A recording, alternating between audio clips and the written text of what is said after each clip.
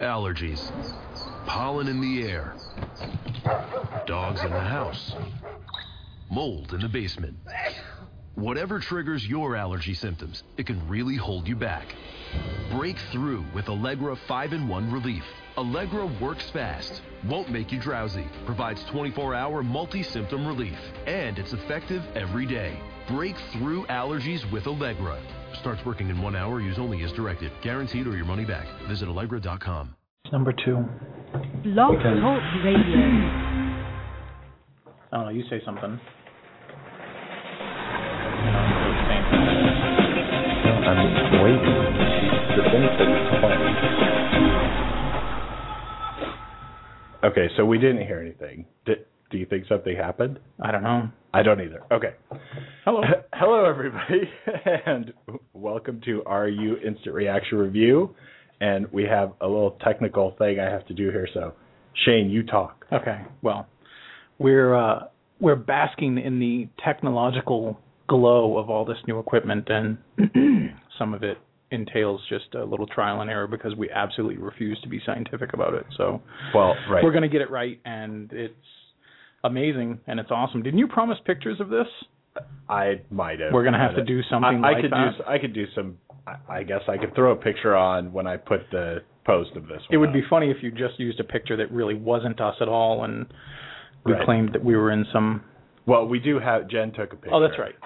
Of us sitting at. There's proof. There's a picture of you anyway. Oh, is there? Like the back of my head, maybe. Great. When she was walking out the other day. I didn't do our intro, so you have to. So now we're totally just babbling, and we're live on the air, so that's pretty horrible. Right. Let's just start over. Welcome to RU Instant Reaction Review. I am RUScreening.com's own Mark Eastman, because that's how I like to introduce myself. I like the introduction. The introduction. With me, as always, is Shane Leonard. Hello again. And actually, in case you're interested, the curious problem that we're having is last week, if you tuned in, because of the new setup that we have, we can't hear the intro music. Right. Now, the doubly weird thing about that is that I was going to play some clips today of interviews. So now I don't know what will happen with that, and will we hear them or won't we? Well, maybe we can try the smallest clip. That's not even it. That's the intro. Yeah. What we may end up doing is we can try to play the clip, and we can see the time on the clip. Right. I haven't heard the clip. That's true. So you're going to paraphrase it for me? That will be really interesting. We'll figure something out. The clips that we have, that one is we're doing The Amazing Spider-Man this week. Right. And one of the clips we have is Andrew Garfield, and the other one is director Mark Webb. And the reason that I got these particular clips is, these are not interviews that we did. These are press interviews that, I'm given, and not like I went out and talked to Andrew Garfield, so we were not misleading people who might be listening.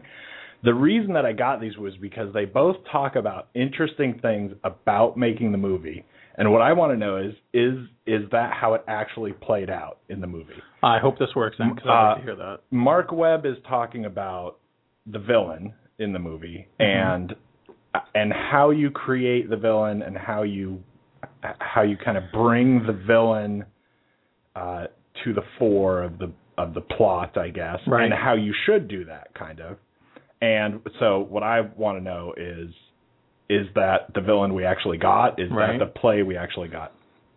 Before we jump into the movie, here's one thing that I wanted to say, and it's interesting because we could not hear our jazzy intro music, which I think is horrible because I like the jazzy intro music. I like the intro. But it is pretty goofy jazzy intro music. And so what I'm going to throw out now for people who are listening this week, and once again, thanks to all our listeners, is if you know someone who wants to do our jazzy intro music, send me an email at markeastman@ruscreening.com. That's Mark with a C. Eastman.com at ruscreening.com. Send me an email with the file, WAV file. So do all the work. MP3.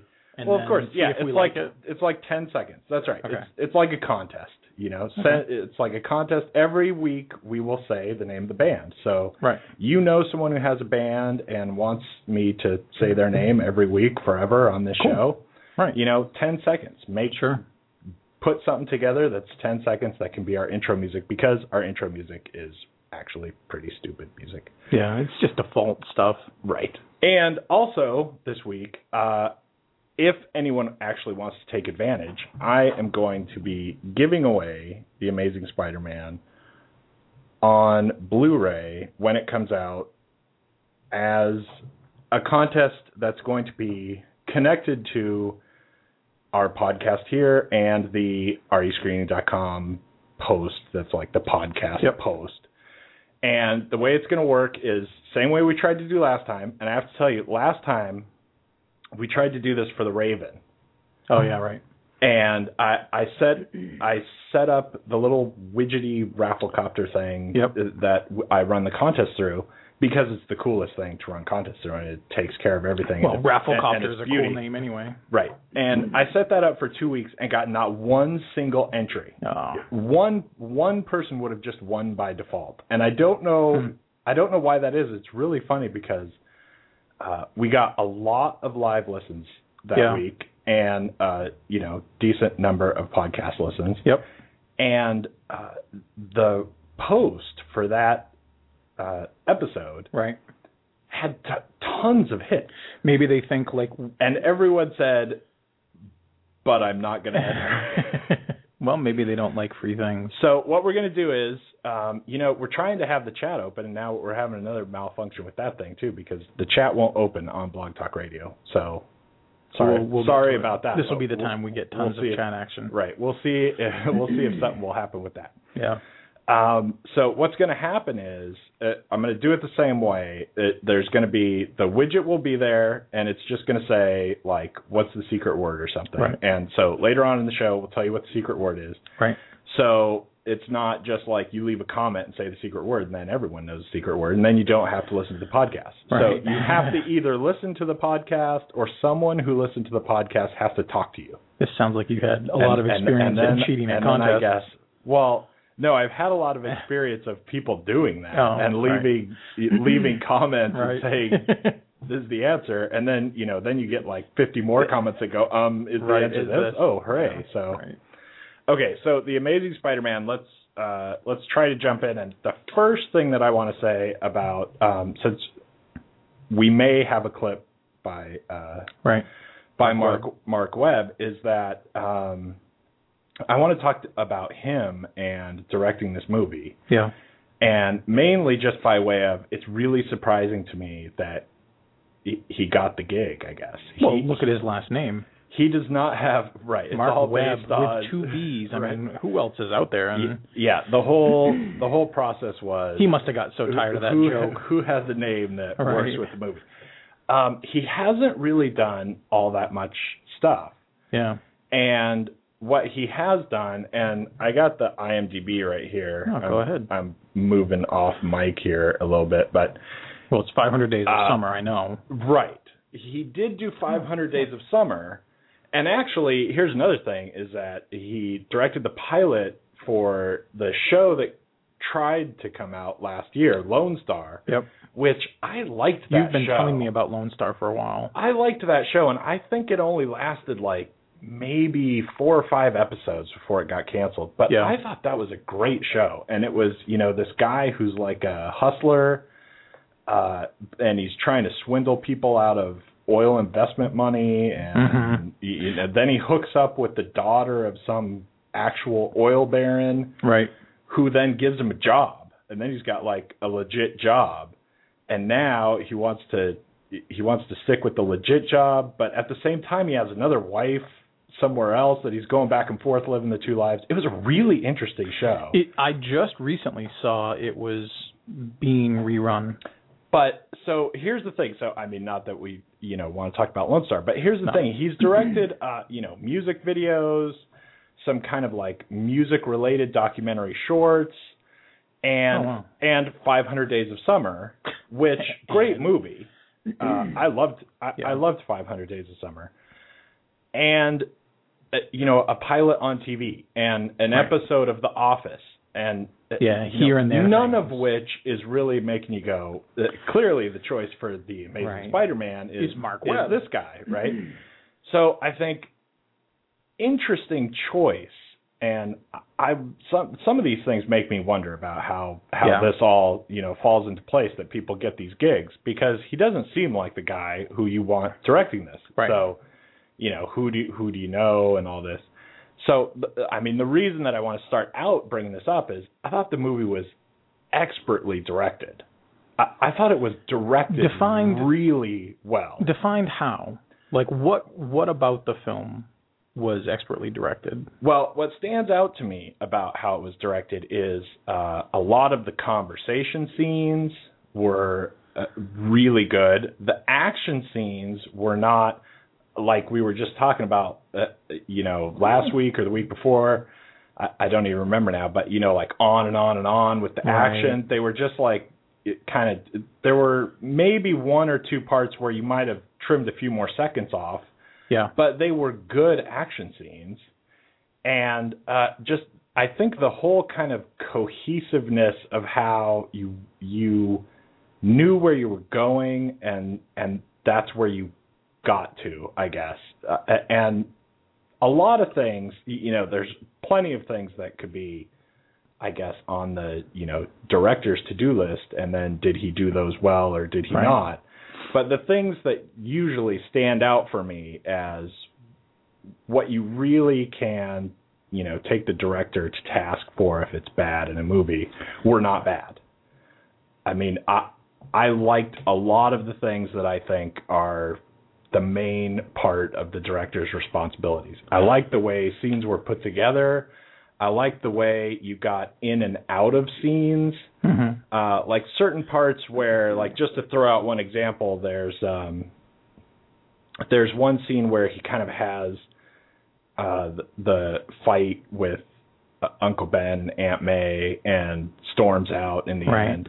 And getting into that scene and how that scene went down and getting out of the scene, I think just a lot of the construction of what we were looking at, I really liked. There were a couple things that may or may not absolutely be anything to pick on with the director, but there were a couple scenes that were like these, POV shots of Spider-Man. It was like Spider Cam. I hated those. I didn't like those at all either. I thought they were just a showcase of they were CGI. I thought they were really, really kind of goofy, but, still, they were a couple little scenes.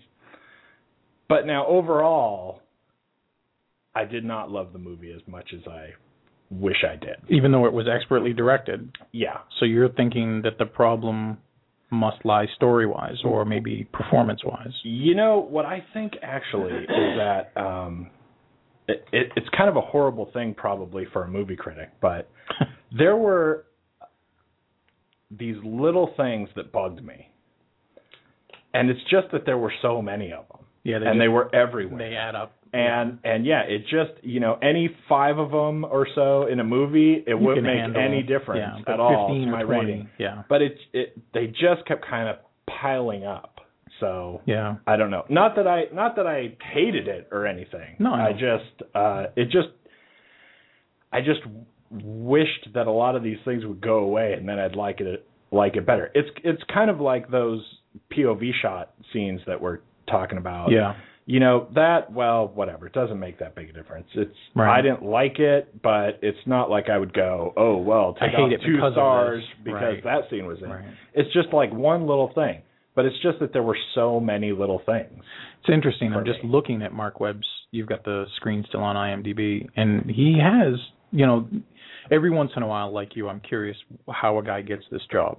Does he know somebody? Did he just dazzle someone with his last effort? Does he show promise? And the easiest one that stays in my mind is how Peter Jackson went from doing films like Dead Alive to getting J.R.R. Tolkien's trilogy, which was $1 zillion, and everyone earned all these awards and accolades. But if you had ever said the guy that did The Frighteners was going to handle Middle-earth, people would have laughed you out of a room. Mark Webb has done some things, but really his big thing was 500 Days of Summer. But it's interesting to note that, between 500 Days of Summer and Lone Star, he had like 4 years off. Right. And didn't do anything. I mean, I'm sure he did something because he had to eat, but it's interesting to see his resume and just be like, well, was someone so blown away by this? Did they give him that? Or wait. He went from Jesse McCartney up close, and they had 4 years off, right? And then did 500 Days of Summer. Right, and his 500 Days of Summer could have like absolutely even more of an argument. Right.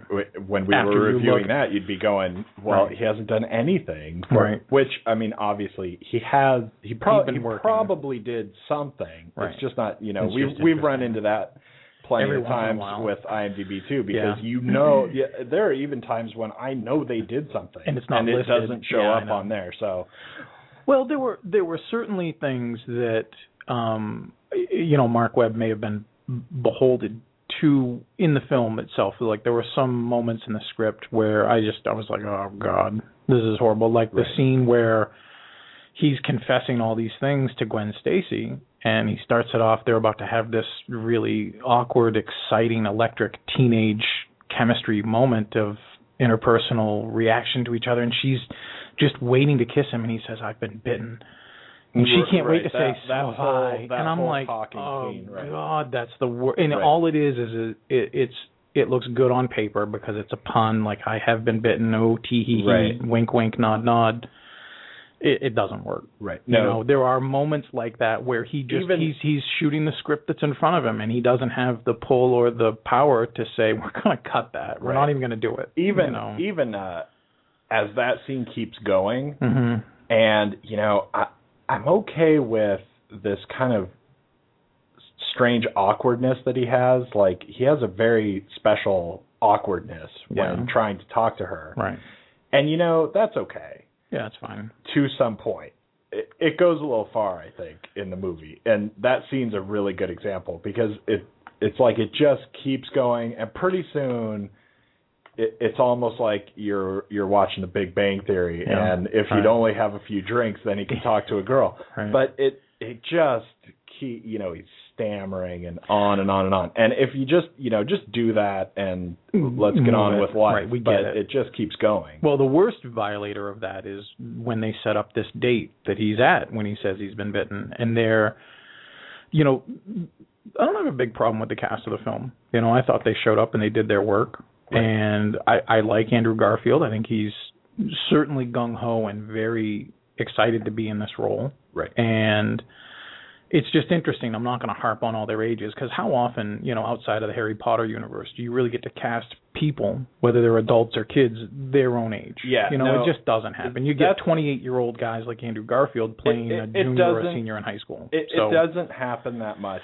but I am not really so quick to write that off. No, and I'm not either. But it really starts to irritate me at some point. And when you have 35 or 38-year-olds playing 17-year-olds, what's that's weird difficult. about it is he's about a month from 29. Yeah.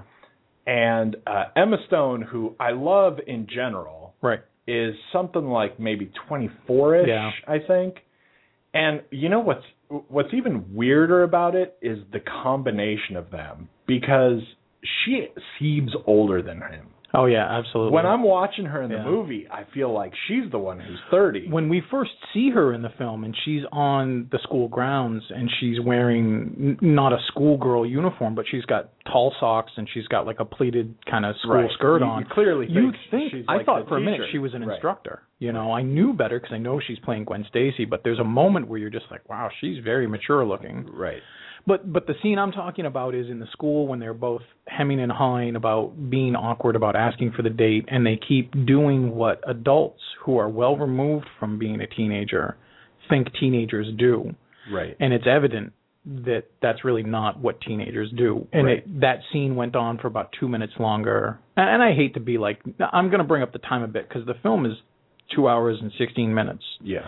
In my opinion, that's 30 minutes too long. It is. It really drags in places. And one of the things that is Mark Webb's responsibility is the pacing of the film. Yeah. And I disagree. I didn't have too many big problems with his directing of it.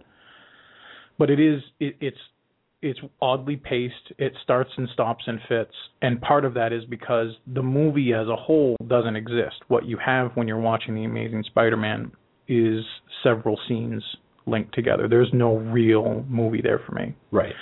I think that to a certain extent, the way that happens is almost like, now I will get thrown because I can't remember if it's the first or the second X-Men, but one of them. I mean, what scene? I'll remember. It's not even a scene, it's like the whole movie. One of them made a really serious effort to try and be like you were turning the pages of a comic. Like, that's how scenes would happen. Yeah. You would kind of like just flash over to the next panel and try to see how that works. And that is how comics work more times than not. And I think there's an extent, at least, to which that's what this movie was kind of trying to do. I don't know. And it's not obvious in the way that it kind of was in the X-Men. I think it was. I'll get screwed because I can't remember which one. It's got to be the first one, because the second one was such a linear story. You know, it just didn't have like these abrupt cuts and things. Right. The first one, because they had to introduce all these different people with all their varied powers and all their different locations. Right. Felt very choppy. But, you know, I don't know. It doesn't have to be, you know, the worst perpetrator of this in my mind is Ang Lee when he did the Hulk. And that's because he literally put panels and page turnings and things. So obviously that was established and that was his desire. I just kind of felt this was not supposed to be a metaphor for turning the pages. I just think this was his idea of, I'm going to do this scene and then we're going to cut. And there's no real fluidity that bridges them all through it. So for me, that was a bit distracting. Right. I thought that I didn't actually have too much of a problem with the pacing. I thought that there were parts that didn't need to be there, but I still felt like we kind of moved through them okay. Well, the movie doesn't need to be there. Not that I'm going to take a big crap on it. You know, rebooting is this real popular phrase, and there's been so very few true reboots lately. Everyone's throwing reboot around like they throw extreme on food. Right. Nachos extreme or whatever. It's not that different. It's not anything, you know, these reboots that are happening, this is more like a reprieve. No one's going to call movies that. But this movie was made because the studio was going to lose the license to their character if they didn't have a film in production. Right. You know, so this is certainly a reboot. And now it's a trilogy. And now it's another new trilogy, as long as the money goes. So, But I understand, you know, that's just nitpicking in a way too, but the whole thing, there was nothing about this movie. Maybe the best way to say it is this. It's a comic book film, so you're going to get what you get in a comic book movie. You're going to get the origin, then you're going to get the introduction of the characters, the conflict, and then some action-packed CG resolution. Right. There's absolutely everything you would expect in this film to be there, and nothing you don't. There were no surprises. This movie basically follows it's not an overlaying pattern, but it follows Sam Raimi's film pretty close. There's differences in the way Peter finds his powers, but really it sets up, I mean, Mark Webb does, or whoever, I'm blanking on the screenplay writer, they set up this weird subplot James Vanderbilt. I thought you were going to say James Van Der Beek, and I was going to say no. You read that wrong. I think there's actually 4 or 5 that people that have screenplay credits, but he's the Look, there are differences. One. This whole mysterious, weird, scientific thing that's going on with Peter's parents and the mysterious circumstances that they died, and that's different. This is still more in line with the comic book origin than Sam Raimi's film was. But really, it's kind of following the first half or the first 3/5 of the film follows his pattern, which is not necessarily predictable or unpredictable. You have to introduce the character and then get him bit and then show how he figures out his powers. But then, you know, I don't know, just I like Rhys Ifan a lot, even if I butcher his name whenever I try to say it. The guy's really fun, and it just seemed like Mark Webb didn't let him get out of control with his character. He seemed way subdued, and he doesn't have to be Dr. Jekyll and Mr. Hyde, even though the character is kind of like that. It's just you basically took one character and you swapped him out. So you have Norman Osborn, who is this huge scientific guy experiments on himself and becomes a monster that Peter has to fight. Right, who we're saving for the next movie. And again, guess what? In this film, you've got Dr. Dr. Kirk Connors, who's an amazingly intelligent, scientist who experiments on himself and becomes a monster that he has to fight. I mean, there's just so many overarched similarities that it just didn't. When you think about it and you say it didn't need to be redone, it didn't. Right. It was redone because they needed a film in the pipeworks to keep the character. Right, and the thing that bugs me about that more than just, that it's kind of unnecessary, is that it's unnecessary to be really kind of the reboot in the sense that, like, we start all the way over right. and have to do the origin story again and everything. And I guess there's something to the idea that since we're not having the same person play Spider-Man, all of a sudden now we have to start it all over. Yeah. Which, I mean, I guess that's kind of how it goes historically. And I don't know. Maybe there's market research probably. Yeah. What there probably actually is. There's somebody did a poll. Well, they didn't poll me. But what I think is weird, really, is that, why not just go... We talked about this. Just dive in. Why not just do, this is the next adventure. Everybody knows who Spider-Man is. Right. Everybody knows how he got his powers. Everybody knows Uncle Ben died. We don't need to watch it again. When we just watched it, it's been a decade, which seems so weird. It's a lot of years, I guess. It's 10. But even still, it's still fresh enough. Everybody knows who it is. It's not like you're doing, the Punisher or lesser known characters. Something that is even Iron Man. You really kind of have to be even Iron Man probably, it's not like the next time Batman comes around, when we lose Christopher Nolan or whatever, and Christian Bale's not involved anymore, are we gonna have to again? We're gonna see the origin of Batman. Come out of Zorro. Why can't we just have more Batman? And with Spider-Man, pick another guy who's a villain, and give us an introduction to where we are right now in Spider-Man's life, and move on. Right. But watching the whole thing start over, I thought it actually was kind of a fun way that we got there in kind of learning about the powers, which I kind of liked a little bit better than Tobey Maguire going through the learning his powers. Yeah. Where it was kind of like, that scene on the subway train was a little too comical. Right. Which I didn't like. But the theory of that scene I liked a lot, where it's just like all of a sudden he's just breaking stuff and, meaning to touch people and throwing them across the train or stuff. I thought that was kind of cool, where it just all happened to him and he had no ideas what was going on. I thought that was pretty cool. One of the things that I think is weird is the webs in this movie, which I thought were cool.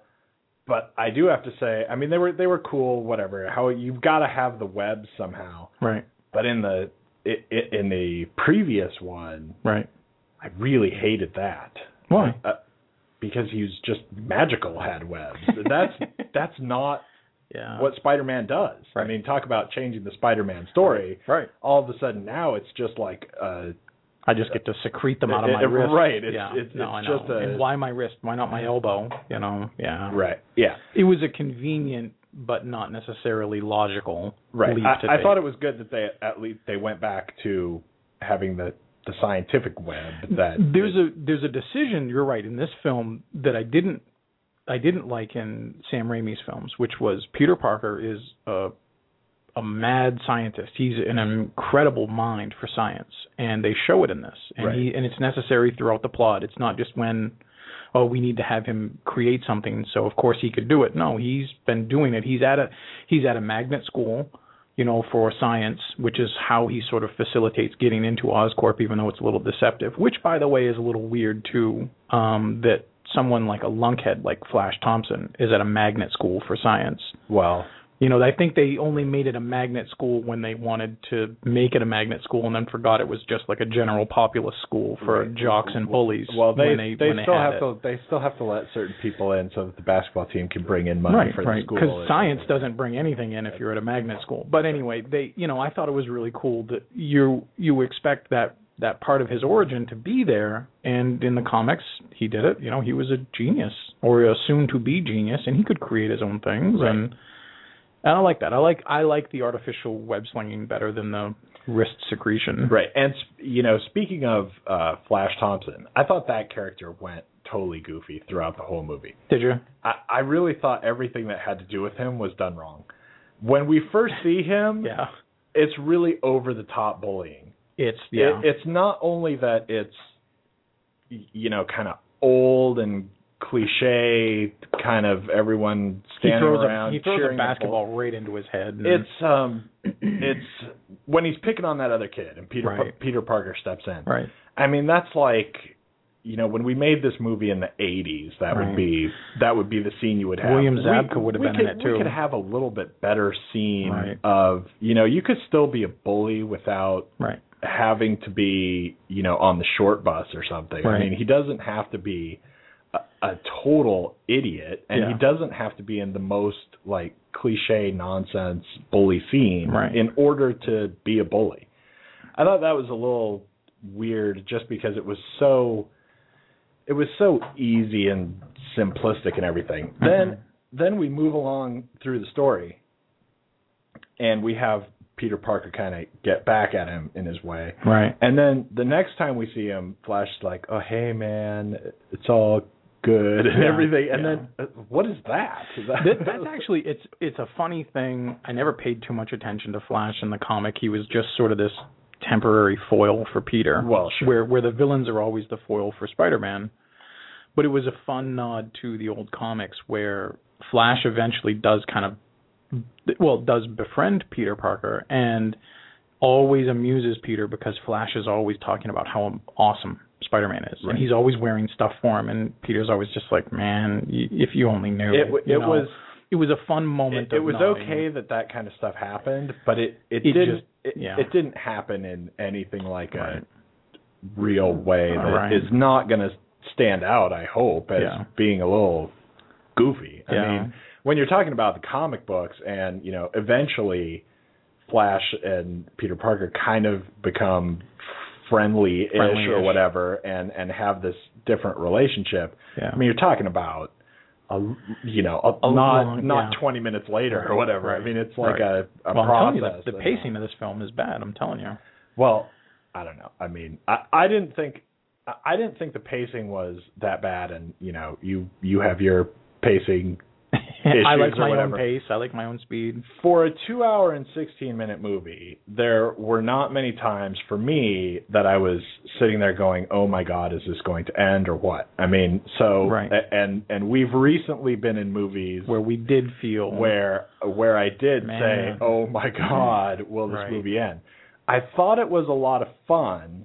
I thought it had a lot of problems, but especially looking back at movies that we've recently been to, I thought it was a lot more fun and a lot less, you having to kind of play along with really goofy stuff.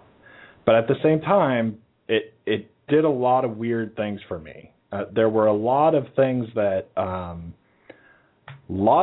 came from the page to the screen in like the simplest possible way. Yeah. And, even that scene where they're at dinner and, it's the police versus Spider-Man, and Dennis Leary, who I actually really like Dennis Leary, and nothing I think that he did wrong necessarily. It's, he doesn't write the things that he has to say.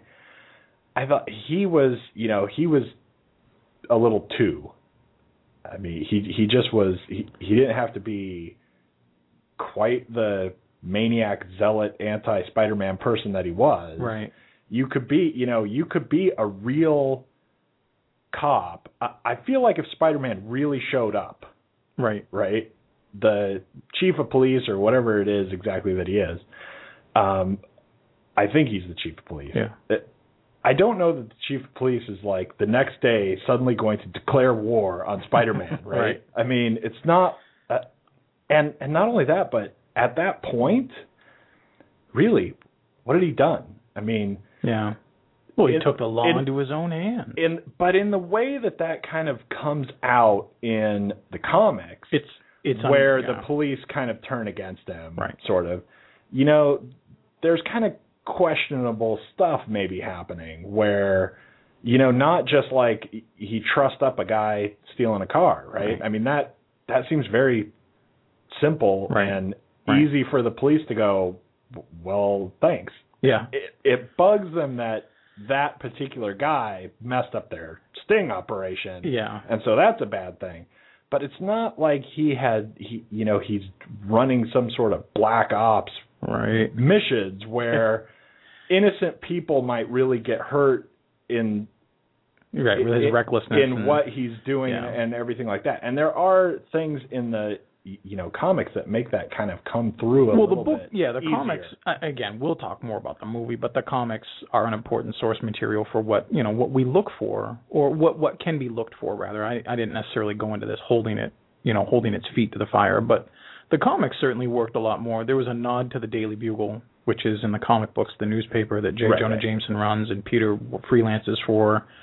There's a nod to that being present in this universe, but there's really nothing that Peter does for it, even though there are times when there's a scene we get much like out of the comic book. He's got his computer, he's got his camera webbed to the wall to take pictures.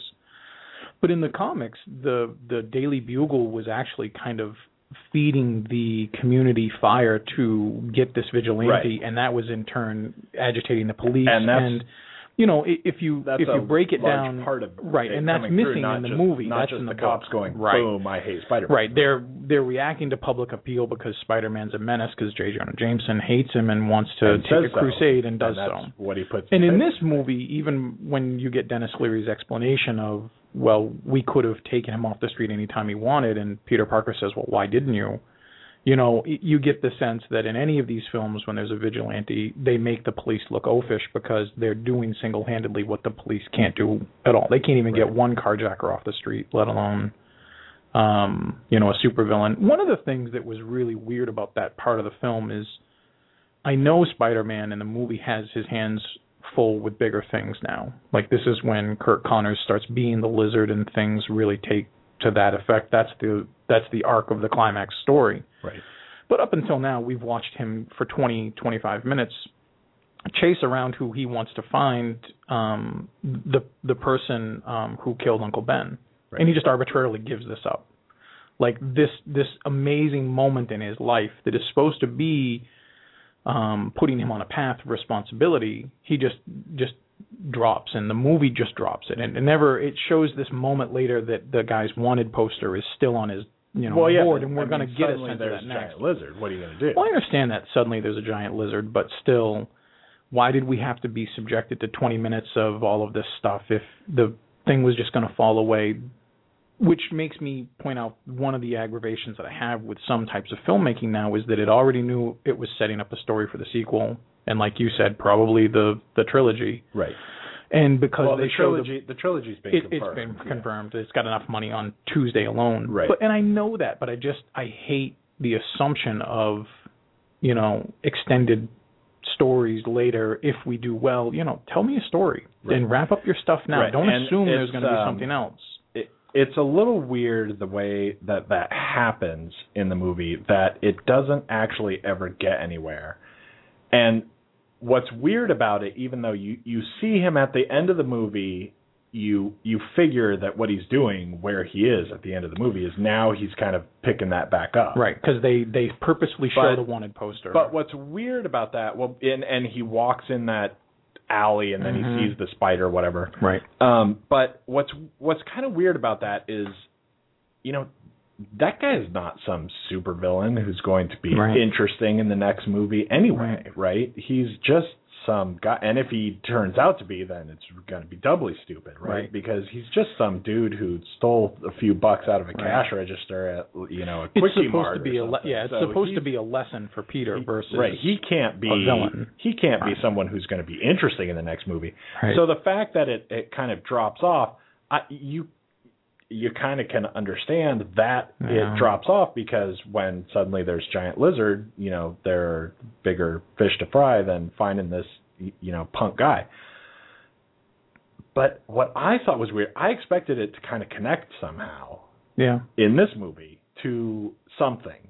Somewhere we would see that guy would turn up all of a sudden, and it would be, what I was kind of expecting was that there was going to be some point in the movie where we get that, you have to pick thing. Right. And there'll be, here, if I just, grab this thing, then I can stop the lizard. But wait, there goes the guy. Now I see and now him. I must get vengeance. And so now, do I do this before it runs out? I thought they'd do some kind of thing like that. And just nothing. He's just gone altogether. Well, look, again, I'm not obtuse about what was happening. Certainly, we're seeing Spider-Man in his very early stages getting used to his powers and learning how he can stop crime. And he goes through this by kind of a montage of him going after guys who he thinks are the one responsible. And he's checking everybody for a distinguishing tattoo that he knows the guy who killed his uncle has. Right.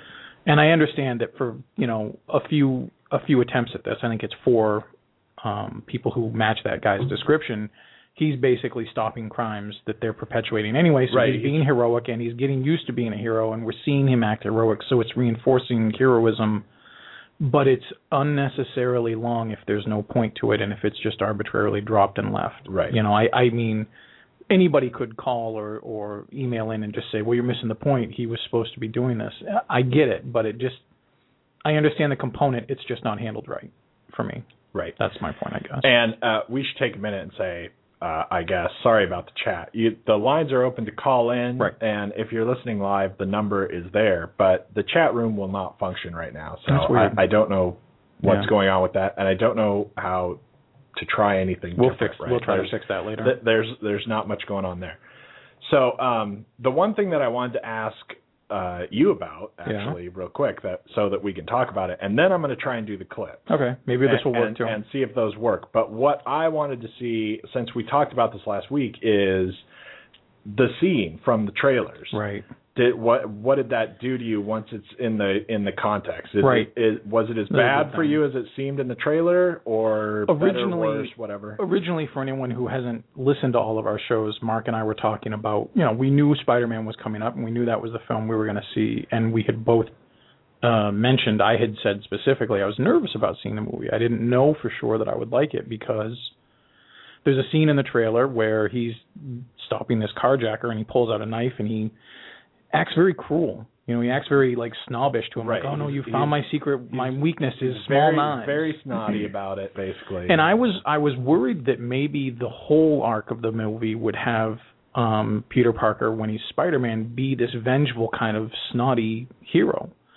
And it turns out he isn't. It's actually a very weird moment that this is an interesting film that the trailer doesn't necessarily represent the movie that you're seeing. There were a lot of things in the trailer that weren't in the movie. Right. There's an actual, I'm deviating for a second, but there's an actual point in the film where Kirk Connors kind of leeringly and also kind of mean-spiritedly says to him, if you want the answers about your, dead parents, come and get it. And that's not in the movie at all. And it's not in a way to get people to go see it. And I just think it's the way they cut the film by the time they got to it. It stands out as showing up. And I'll tell you what, it makes the movie better. I have a lot of complaints about the movie. The fact that the movie that I just saw, and again, we walked out of this just a couple hours ago, the movie we just saw is better than the trailer I saw, which led me to think that it would be like that. Right. I'm way happier that the movie was not the trailer. So to answer your question, no, actually, I didn't mind. In the greater context, that was okay. Right. I got much more peace seeing it fold out and how he acted everywhere else. What about you? I still kind of didn't like it. Yeah. But I almost feel like that was really a horrible thing to have in the trailer, because you can't unsee the trailer. Right. And the way that it played out in the movie, especially like I really liked the way that whole scene came together, not counting that part. The guy breaks into the car. He's in the back seat. He's already in the car. Right. He doesn't let him out. Spoiling the movie. Right. That's okay. But people have seen it. Those parts of it. Yeah. I thought there was, a really interesting display of this is a young kid in high school who now has superpowers. Right. And that's what he do. He wants to fight crime, but he's gonna kind of be like a little punk about it in certain ways. He's gonna show off a little bit. He's gonna mouth off with it, and he's gonna be like that. It still, I think, was a bit over the top. Yeah. With the way that he's kind of mean to him, but it's almost like if I had not seen it in the trailer and I just saw it play out the way it plays out in the movie, I would have probably been more okay with it. I probably just would have been fine with it. But it's like you can't kind of get rid of that feeling that you had from the trailer, and it just seems snotty. And now it sounds probably snottier to me seeing it in the movie than maybe it would have. Well, there's also a sense, too, in the story, not in the movie, but in the comic, that Spider-Man always feels underappreciated, especially by people that he helps. He either gives someone's purse back and they scream at him, and the ending part of that. This scene is the cops show up. It was great. The cops show up and they're sent now to get him, and if they can ever find him, and one of the cops draws his gun on him, and Spider-Man doesn't stop, and he fires at him, and it's a beautiful scene where he dodges the bullets like he's in the Matrix. He's using his spider sense, which I have a huge problem with also, by the way. Flips over him, takes his gun away, and says, "What are you doing?" As a general rule, or in the movie? In the whole movie, they set up this really great scene, like what you were talking about, even though it was a little comedic, on the subway, of how his spider sense is starting to come in. Right. And it shows that it's not necessarily a cheat to say, well, of course he was just fighting people on a subway. Once they've established his spider sense, which is a huge thing, both for Sam Raimi's Spider-Man, the comic book Spider-Man, and this Spider-Man, they never use it again. They never use it again, except for when the cop tries to shoot at him. They do. When Spider-Man is escaping that scene, after he's flown away ran off from that cop, and he says, I basically just did your job for you. You're welcome. Right. That's the end of that part what I was talking about. And he's web-slinging away. He hits a bus. Where was his spider sense there? Well, wait. It wasn't. They could have.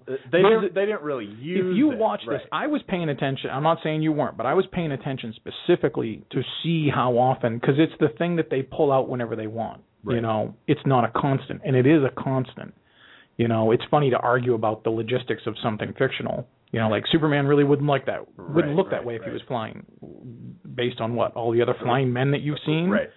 But it's also like saying to Superman, you can fly in this scene, but we're going to have you ride a motorcycle later. Right. Like, it just, once you've established that it's there and that it's an important thing that keeps Spider-Man alive, as a character, both in any medium you want to talk about, film, comics, whatever, they didn't use it anymore. Right. And I paid attention to it because I knew they didn't use it in his big battles. They didn't use it in the way that they established it. Right. And that was frustrating. Because when he's fighting the Lizard, we should have had that happening. And I wonder if that was that seems to me like the sort of thing where it was just a decision that it would just make everything makes everything busier. It's an easy thing to establish with a guy like... When you have it in that scene and he's fighting in the bus, that becomes a very kind of busy scene, even though it's small and you've got all this other action that you want to be happening.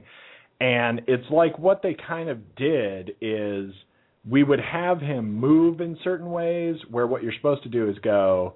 Well, see, that was a spider sense, but we're not actually going to show it. Right. I never saw because then that's that too much stuff happening.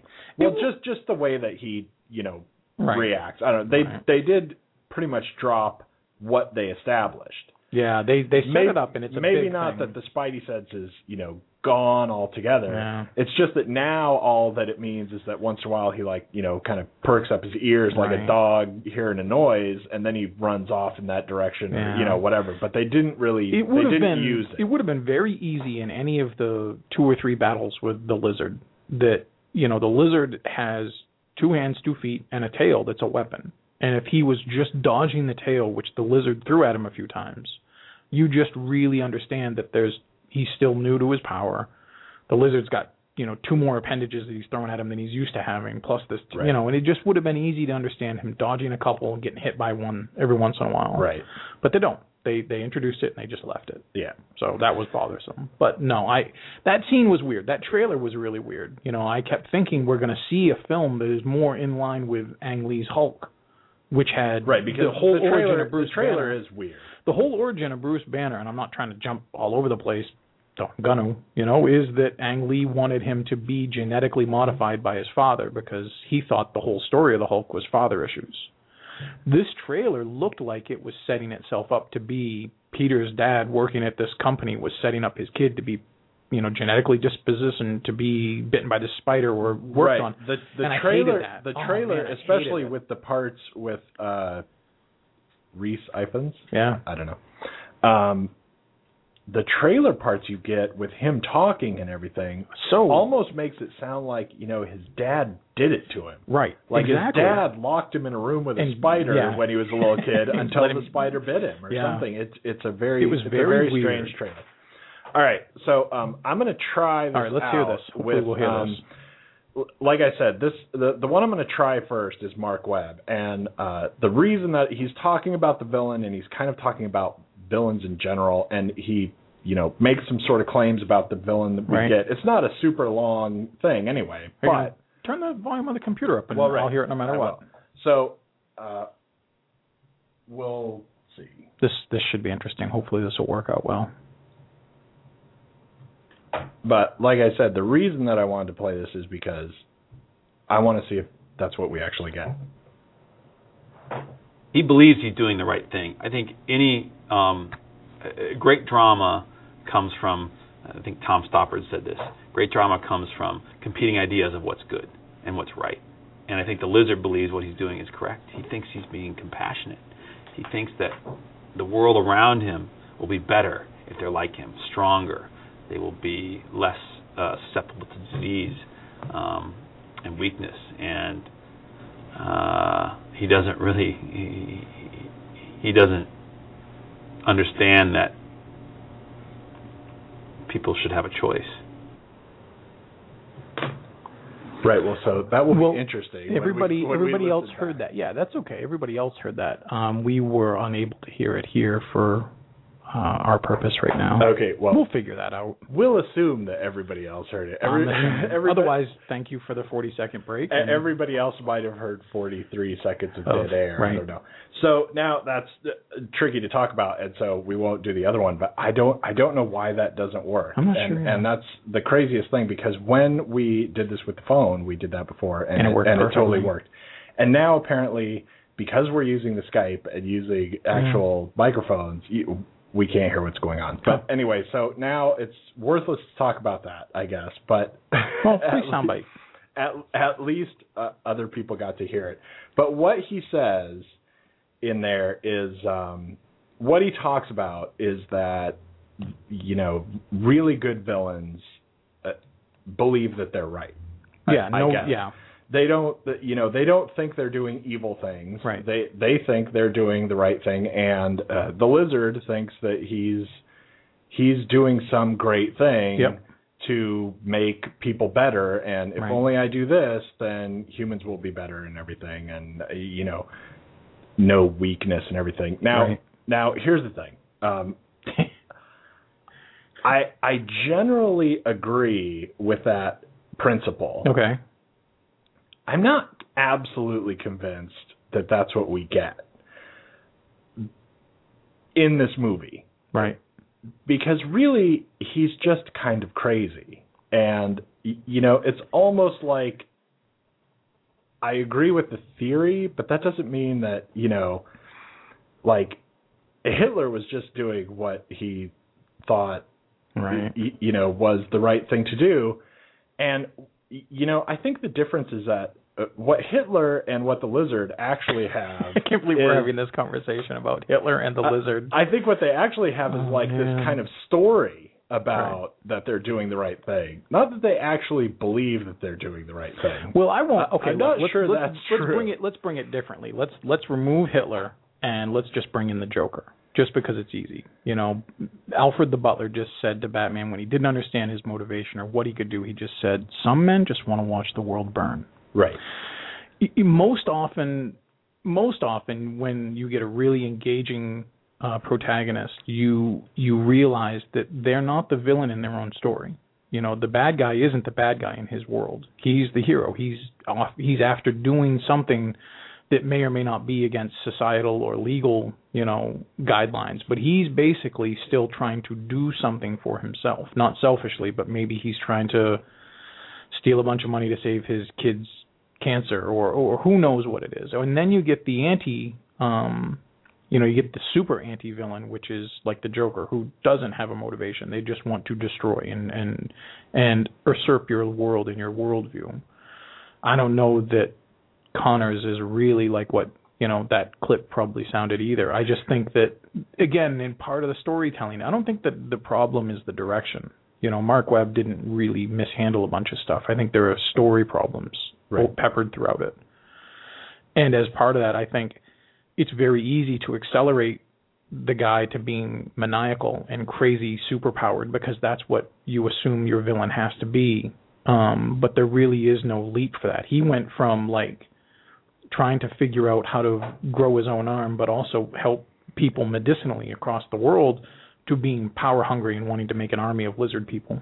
Right. He went really from 1 to 11 very quickly, and you just assume that that's okay because we're so used to power mad villains being that way. I think the story might it's sloppy. I think the story might be that he only goes from 1 to 11 after he's injected himself with the stuff. And that a fairly decent theory, anyway, might be that, the stuff makes you a little crazy. Yeah. It made that mouse a little crazy. That was another weird moment where there's an interesting moment where they're certainly working on lab mice, and as Parker is leaving once when he starts to suspect things are going awry for Dr. Connors, he sees this engorged lab rat. And I mean, the thing is the size of a house cat at this point, and it's eating the bloody maw of another mouse, the other mouse. Well, it was Fred and Wilma, right? Whichever one we injected, I can't remember which one got it, but one of the Flintstones is not like the other. And he just the scene cuts. You don't get a sense that maybe this rat should be stopped or killed or euthanized or Right. I think the theory that we're working on weird. is that the fact that he injected himself the first time is what made him a hyper accelerant for crazy. Is what made him crazy, which I think also is. There's something that's gone wrong, I think, in the theory of talking about how the villain thinks they're doing something good when we're kind of going down the road that they're clearly insane. I mean, I can understand the idea that insane people think that they're, the protagonist in their own story, that they're the hero in their own story. But is that really selling me anything? There's a difference between you've got the Joker. He's insane in his own special way. And I don't know that he thinks that he's the hero in his story either. He's just a guy in his story. And destroying everything is not necessarily he's picturing himself as a hero. He just wants the chaos and just wants to, burn the world, whatever. But if you have, some other story and you have there's a way to have a sane person who's the bad guy, and especially because you see it in a lot of comic books. Yeah. Certainly some people just want money. You get bank robbers. Right. Who knows what they're going to spend their money on? It might not be philanthropy stuff, but it might just be a new flat screen TV. Right. They're going to take what they want. Yeah, I don't know. So that really sucks. I don't know why that didn't work, but we'll figure it out. I will have to. Maybe we have to plug the computer into the soundboard now. I will have to try and figure that. We have to go both ways or something. We'll figure something. I don't know. We sound so professional. So we only have a couple of minutes left. So I feel like we've mostly talked about bad things about the movie. Yeah. Throughout this, which I thought it was funny, actually listening back to last week when we talked about Ted, I think I actually was right in my prediction at the beginning because I don't think we actually talked about the movie very much. Wow. But maybe we did. But listening back, there were a lot of things I think I was right because we didn't really talk. Well, there were a lot of things. There were a lot of problems I had with this movie. We didn't even touch on. Why Uncle Ben's death is not a motivator for Peter Parker, but Gwen Stacy's father is. Like, there's a big character problem here. There's a big story problem here, and with the amount of time we have left, I'm not going to get into it in the regular part of the show, but maybe we should just do the review end, and then we may go over a little bit. But since we have like a minute and a half, we need to get to what is your rating of the movie. Actually, before we even do your rating, I'm going to say I drew my breath to I'm going to say that the secret word, because I will forget, but I want to do that now in the live part. But the secret word I'm going to make be webmaster. Webmaster. So with 2 B's, doesn't matter. I don't care. So go to ruscreek.com. You'll find the post. Nice. And there will be a little box. It will say what's the secret word, and it's going to be webmaster because it's cool. It's comical because it's computer related. Right. Okay. So now, what's your star rating? Because seriously, now this is going to end, and we can go on. Mine's easy. We can go on mine's for a easy, while. And we can wrap up. You throw yours out. Mine is 2 stars. 2. 2 stars. Wow. I still feel like 3. Yeah. I think it's going to be a lot of fun for people to go see if they don't think too hard about it. But I just it's not the right reboot reprieve. It's got too many problems. No, I think it has, and like I said, it has a lot of things. It has a lot of niggling things for me that add up to not liking it that much. But still, I think it was pretty fun. And it's not above average for me, and average is 2.5. It's slightly below average. So this, if on a letter grade, it would get a C-. So that's true. I think it's slightly above average. Sure. It might even be, like amazing 2 3/4, except that I don't do that. But you should give it a try. All right, we didn't even say goodbye now, and I think it's over. The live show ended, and we're just like babbling as the time runs out because we have to get a handle on how we run the show. You need to become like a producer. You want me? I did this for a while. Have this a little is so funny you say this now. I did this for a while, dude. I was coming up with all these things like, this is what we'll do, this is what we'll do, and you one day said to me, at this minute, this is what'll start. All right, next week I'll keep our feet to the fire when we see a certain time frame, because I know when we start. That's right. There will be like at 10 minutes left, this will happen. All right. At 5 minutes left, this will happen. I remember you giving me crap about that. Like, we were second weekend, I'm like, we should do this, we should do that, and you're like, oh, so now you're the producer? And I was like, yeah, you did. I remember when you said that. I'm like, hey, I'm just coming up with the ideas. That's what I said. I've also decided, this reminds me, I've also decided that, listening through some of even the older shows, going back again through some of the older shows and, listening every week, I've decided really that I'm not allowed to laugh. Come on. We're funny. We're having a good time. Who cares? I'm cracking up over here sometimes with the things they're saying. I sound like an idiot. No, don't listen to yourself anymore.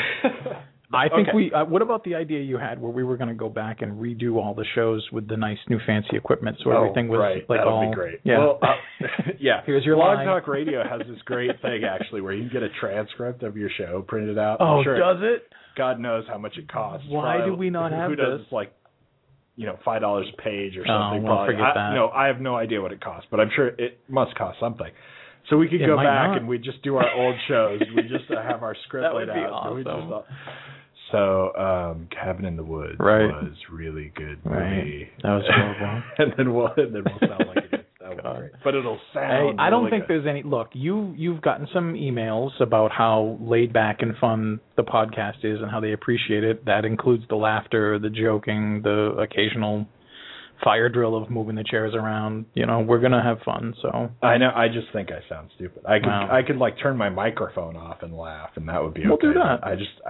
I hate listening to myself every time I start laughing. But okay, so Spider-Man, other niggling things or whatever you wanted to still get to? Nothing niggling things. It's just there were big things for me that were just they didn't work, and they worked before, which is not a reason that they have to be repeated. But if you're going to dive in and do the origin story, one of the bigger things that I had a problem with was Uncle Ben dying as a story. I don't care if it's comics or movies. That's supposed to be a huge reminder and eternal motivator for Peter Parker. Right. And in part, this movie in a lot of ways... That fact alone that it's supposed to do that worked way better in the earlier movie. I agree. I think that worked out really well. And part of that comes, there are certain archetype moments in these stories, and unfortunately, like what you've said over and over again, like if they reboot Batman again in 2 years, we're going to have to see his parents get killed and him train again, or if we see a new Superman, he's going to have to come from Krypton and it's going to explode and yada, yada, right. yada. Instead of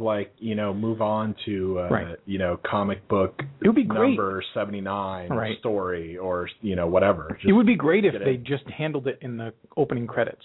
If they just did like the 3 or 4 minute flashy credits and you got those origin there and then boom, now we're doing something. But for me, this movie reminds me an awful lot of Bryan Singer's Superman Returns, who, when he made that movie... that's a killer of a statement. Well, in a way, it's kind of how I felt about the movie. Which is okay with me. No, I understand, but I hated that movie. I didn't enjoy it either, and he was too preoccupied with paying like this homage and attention to Richard Donner's films, and when he finally got to the portions and the placings of his movie where he would make his own Superman story, it didn't fit. And it was kind of awkward. It was all like out of place. Right. This film, though I don't think Webb was purposefully trying to pay homage, to Sam Raimi. I think he was just trying to do his own film. There were things that were, certainly, like I said before during the live part of the show, were running very parallel, little deviations, but very parallel to the original stuff that Raimi had done. Well, yeah, but I mean, how are you going to... How different can you make it? It's not like he can get bit by a radioactive wasp. I understand that. Right, when that's still the comic book that you're coming from, it's how are you going to avoid that? There are certain things. There are certain things like in Spider-Man, like in Superman, when there's a moment where Frank Langella is supposed to say, find out if Superman is fighting for, truth, justice, and the American way. And what he says is truth, justice, all that stuff. Because he wanted to put like a contemporary new spin on this archetype kind of statement. The biggest thing that happens with Spider-Man is with great power comes great responsibility. Right. And if you don't have that, if you're trying to do this thing, and we never even brought up, Sally Field and Martin Short. Oh, Martin Short. Martin Short. Now that'd be a movie. If Martin Short had been Uncle Ben, that would have been. That's a good thing actually to bring up because if Martin Short, I can't stand Sally Field, and just the fact that she's in this movie irritated the hell. You didn't like Sally Field? No. I just don't. We didn't even talk about Campbell Scott either. Okay, I just don't like her in general. Well, okay, excuse me, Martin Sheen. He was a really great Uncle Ben. I thought he was really great. And in the moment where he's talking to him, when the speech is supposed to come, he doesn't say it. He gets this "you have to be responsible" speech. He doesn't say. But he dances around the whole thing. And the thing is this is like the key component for the gravity of his character after his uncle dies. He's always not only reminded that he could have stopped the killer, but that because he didn't, now he has this burden to bear. Right. And he makes his case for it. I'm not necessarily saying that, I guess in essence what I'm saying is when they remake The Wizard of Oz, and it will be a sad day when they do, if they don't have There's No Place Like Home in it, then it's not really like the way it should be, because that's such a touchstone for that film. In the same way that in this film, Peter needs to learn that with great power comes great responsibility. And he doesn't learn it at his uncle's death. What he seems to learn it at is when Gwen Stacy's father dies. Like the emotional gravity for his character isn't when his uncle dies. It's when he makes a promise to leave Gwen Stacy out of his life later. And it's almost like when one of the characters' deaths happens to him, he learns more from a second or third-rate character than he does from the most important character at all. And it fundamentally undercuts the emotional gravity of the importance of that scene, but that is who Spider-Man is for the rest of his life. Like that lesson from Uncle Ben means that he never web slings by someone getting robbed in an alley. He stops every crime he sees, not a jaywalker, because he's not psychopathic about the crimes that are happening, but he understands that every crime has a price, and that if you overlook just the little one to only focus on the big ones, you're leaving a wake of pain and trouble behind you. And he doesn't learn that in this movie, and it's horrible because it is who his character is. Just like if the next Superman film had him landing not in Kansas, but in Moscow. And if he grew up under Russian farmer parents instead, his whole life would be different. This is a huge fundamental lesson that Peter Parker has to learn, and he doesn't learn it in this movie. And that's a big problem for me. Well, I don't know that I agree that he doesn't learn it. And first of all, the other point that they don't actually say those exact words, I was really okay with that because I wasn't. He still says things that mean the same thing as saying that slogan without talking in slogans, which I'm really pretty okay if you have characters that don't talk in slogans. I mean, just because like, 3 or 4 years down the line, Peter Parker can't be like sitting at home watching the news and have, repeating in his mind over and over, with great power comes great responsibility. Right. I don't think that means you didn't learn your lesson. I mean, just because you don't have like a catchy phrase to rattle off over and over doesn't mean that he didn't say that. He still said that. He just didn't say those exact words. Well, sometimes what you say when you say, if you're focusing on the slogan because it's just a slogan, then you get into a part of the film like Forrest Gump. I hated, despised Forrest Gump. And Forrest Gump did what you're suggesting. Like Forrest Gump single-handedly came up with every slogan from shit happens to, everything else. And he did it in this very off-the-cuff kind of way that seemed to be like he's not even human. Like he's seen into the future and into the past all at once and knows all these things. With great power comes great responsibility is so important to the character. You can say, we just disagree about it. You can say that it was said and it kind of was hinted at. I don't think it was said, but it's almost the same as, not having a spider on your uniform. I don't care if they have the red and blue outfit or the black one that later became popular. It doesn't matter. Or, again, since we were talking about Superman, just not having the big S on the front of your shirt. Or a Superman without a cape. You get these things where you have archetypes and you have to stay with certain ingredients of them. One of them is that slogan. One of them, oddly enough, is that slogan. I don't think you have to have that slogan. I think he said. I think you have the content of that statement. Maybe I said this same wrong. What he said. I think I may have said this wrong because I think what you think I'm saying is I'm upset it wasn't said. That's partially, I guess, what I'm griping about. But the whole notion that Peter seemed to be more affected by Captain Stacy's death than his own uncle's. And part of that is, in the story of Spider-Man, not only is his uncle dying huge in his life because he could have prevented it and didn't, but his uncle's death taught him and reinforced this lesson of with great power comes great responsibility. Right. Like, I'm not just railing against the storm because they didn't say it. Like, they have to say it. How come you didn't say it? Not that. His roundabout way of not saying it and saying it was unnecessary. Why not just say it? Well, like, this is what I'm saying. Like, there's a decision in both parts, both the deciding to not make Peter seem to be as affected by his uncle's death as he was, and I mean like character-wise, not in a scene. Right. We did overarched. We did not get the scene. We got some scenes where he's upset that his uncle died. What we got was him putting a hoodie on and slouching, and that's not acting. That's just posture. And we got the fact that now he's hunting down the guy. Yeah.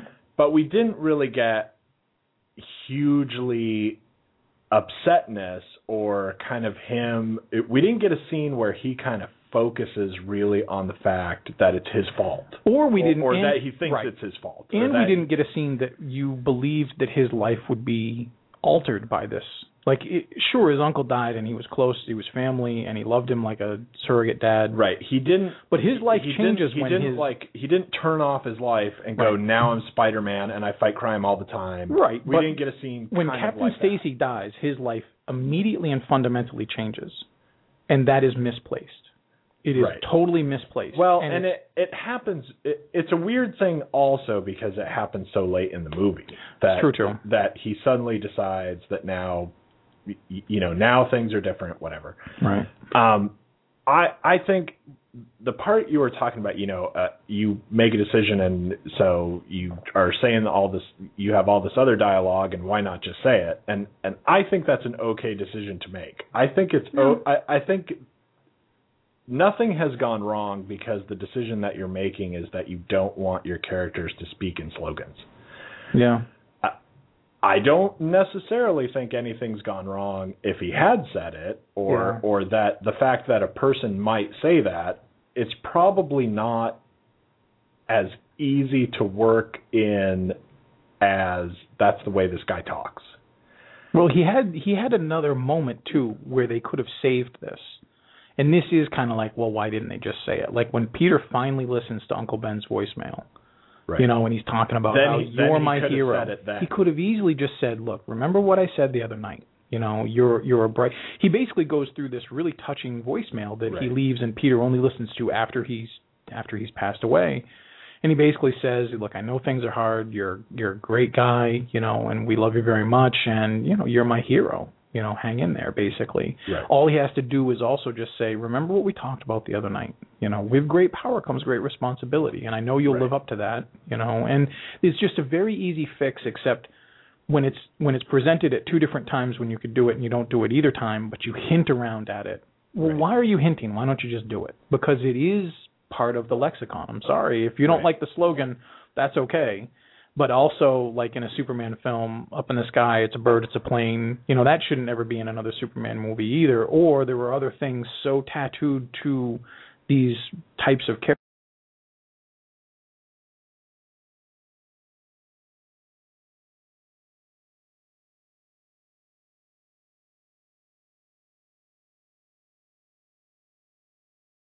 Those as much as you do, and that one was really you totally jarred me in the movie. I was about ready to watch the film. The lights go down. You go, I hear the Stan Lee cameo is really horrible, and you're going to hate it. Okay, then let's watch the movie. And I went, oh my God, really? Right. All right. Now we're way over, and we'll go on forever if we don't quit, because that's I didn't even get to the next thing you know, it'll be like 40 minutes later. But the skateboarding was weird. But so we'll just wrap up. You are 2 stars. Being generous with 2. And I think I'm pretty okay with 3 stars. Yeah, I think it was a little bit better than average, and it's it's fun. I guess I thought it was I thought it was pretty fun, and most people will think it was pretty fun. But we need to get out because there's going to be a bunch of noise. All right, fair enough. We'll just admit see everybody the next fact week that there's going to be a lot of noise. Right. Thanks for tuning in, and we'll see you next week. I'm not even sure. I think it's going to be Savages. I think so. It may end up being Savages because nothing comes out next week. Right. But anyway, catch us at artyscreening.com, and thanks for tuning in. Cabela's is coming to Northern Virginia with a spectacular new store in Gainesville. Find everything you need for hunting, fishing, camping, and shooting sports, plus much more. Join us for our grand opening celebration Thursday, March 9th at 10 a.m. Be one of the first 500 in line and receive a Cabela's gift card worth up to $500. Plus, a chance to win one of 3 Remington firearms. See store for details. Don't miss Cabela's grand opening in Gainesville, located off I-66 and Highway 29 near Virginia Gateway. Hi, this is Maury Moreland Morrison, here to tell you Geico has more than just great savings. Much more. Geico's been around for more than 75 years, back when they were using Morse code. Sorry, that's just my sense of humor. What's more, with Geico you get 24/7 access to licensed agents on the app, online, or over the phone, so you can talk to them at night or in the morning. So forevermore, just know that no other auto insurer has more than Geico. More power to you. Geico. Expect great savings and a whole lot more.